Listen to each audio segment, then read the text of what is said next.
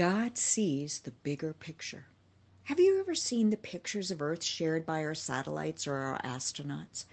Earth appears as an incredible blue globe, swirls of white swashed around it, suspended within a sea of darkness. Compared to its cold red cousin Mars or the ringed gray stone of Saturn, Earth is a brilliantly colored sphere in the universe, bursting with life and vibrance.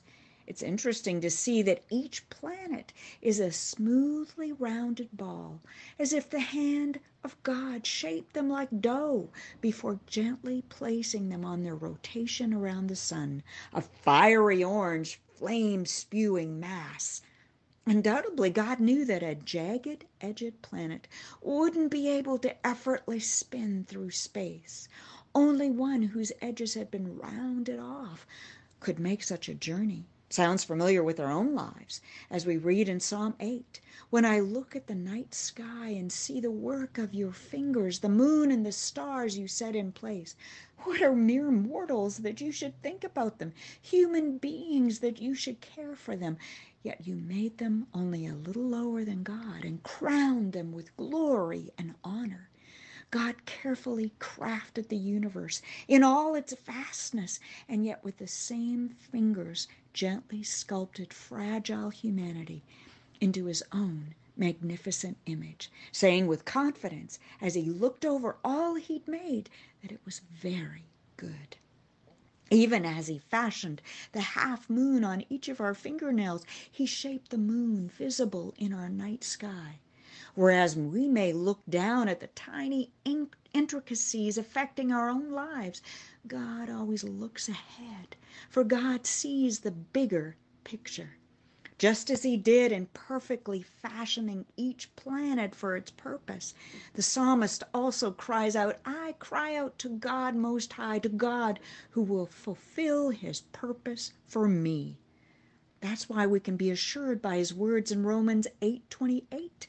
And we know that God causes everything to work together for the good of those who love God and are called according to his purpose for them. Just as none of the parent planets slip from the place in their rotation around the sun, so nothing affecting us slips past his notice or his plans.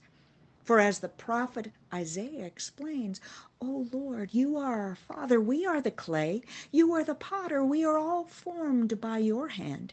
And I will go before you, God says, and make the rough places smooth, leveling mountains, smashing down gates, crushing bars of iron, all so he can give us treasures hidden in the darkness, secret riches. Why?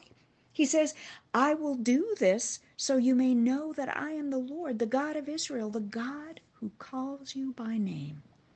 Sometimes, though, we get so caught up in our own small vision, myopic and sometimes skewed as it is, that we forget that God sees around, through, and ahead of us, years ahead, in fact. The instances in the Bible illustrating this are numerous. When God spoke his covenant blessing to Abram, he took him outside to show him the night sky, saying, Look up into the sky and count the stars if you can. That's how many descendants you'll have. And we need only read the genealogy of Jesus' ancestors, listed in Matthew chapter 1 to see the fulfillment of God's promise. The same can be said of God seeing the bigger picture when tiny baby Moses was hidden in a basket and placed on the Nile River to escape Pharaoh's cruel edict of death to all male-born children.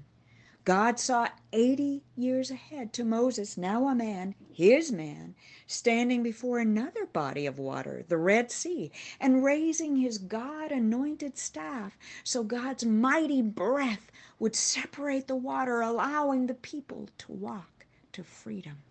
And what about Ruth, a young Moabite woman married to an Israelite man, who by the guidance of his father Elimelech found shelter in this heathen land? After the death of her husband, Ruth had a choice.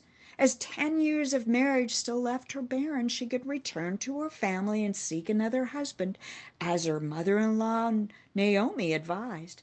In fact, so vehement was Naomi that she even bitterly reported that the Lord himself has raised his fist against me. Not a very inviting statement, was it? But whereas Orpah returned to her family, choosing to remain in godless Moab, Ruth persisted, practically begging, "Don't ask me to leave you and turn back. Wherever you go, I will go. Wherever you live, I will live. Your people will be my people, and your God will be my God." Thus together they trudged to Bethlehem, Naomi miserably mumbling upon her return, "Call me Mara, for the Almighty has made life very bitter for me. I went away full, but the Lord has brought me home empty. Why call me Naomi when the Lord has caused me to suffer, and the Almighty has sent tragedy upon me?" If you were Ruth, would you have chosen to leave everything behind and travel to this new and strange place with such a resentful, cynical woman? Not many of us would. But whether she knew it or not, whether she sensed God's grace in her situation, Ruth came only to serve, offering to even work in the fields to support her elderly mother-in-law.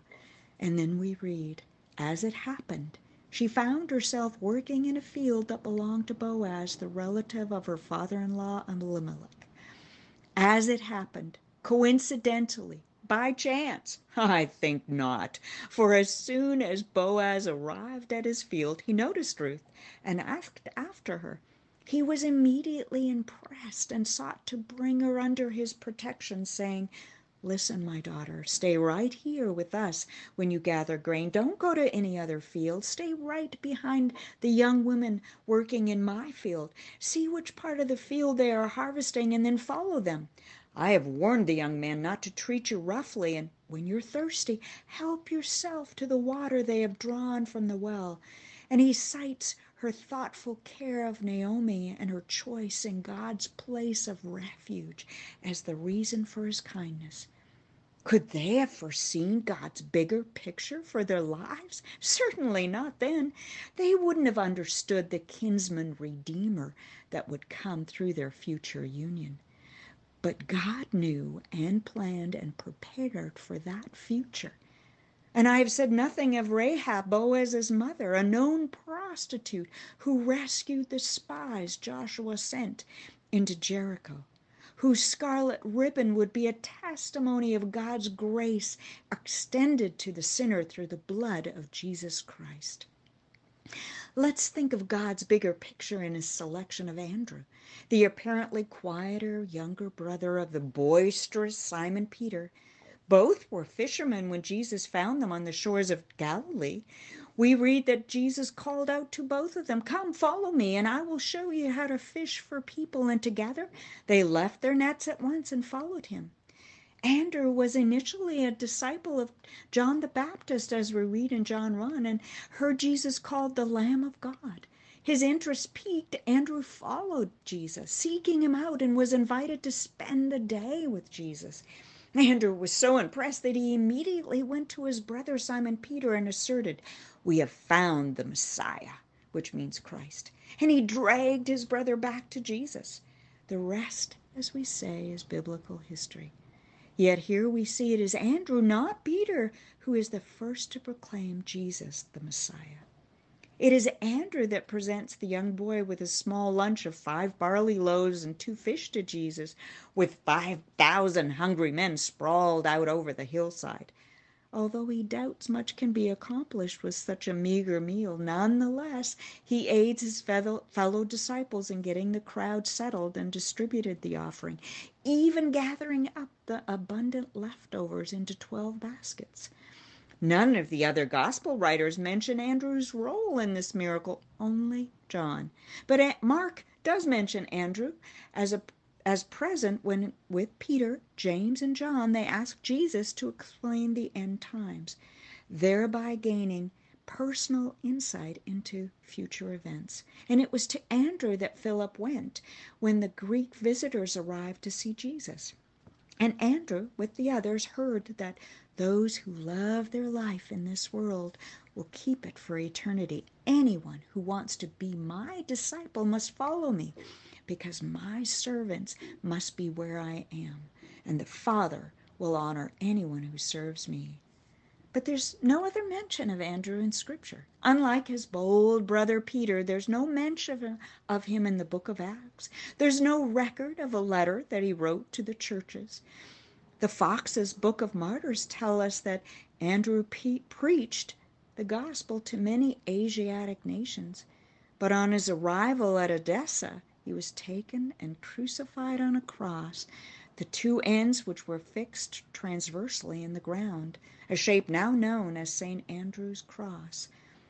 Although Andrew isn't given much space in Scripture, does that mean his life is insignificant? Certainly not to those who heard his message of salvation, or to Jesus. He may not have had the intrepid ministry of Peter, but Andrew was still a part of God's bigger picture, as shown in Matthew 28. Go and make disciples of all nations, baptizing them in the name of the Father and the Son and the Holy Spirit. Each of us are part of something greater than we can imagine. Each of us are part of God's bigger picture.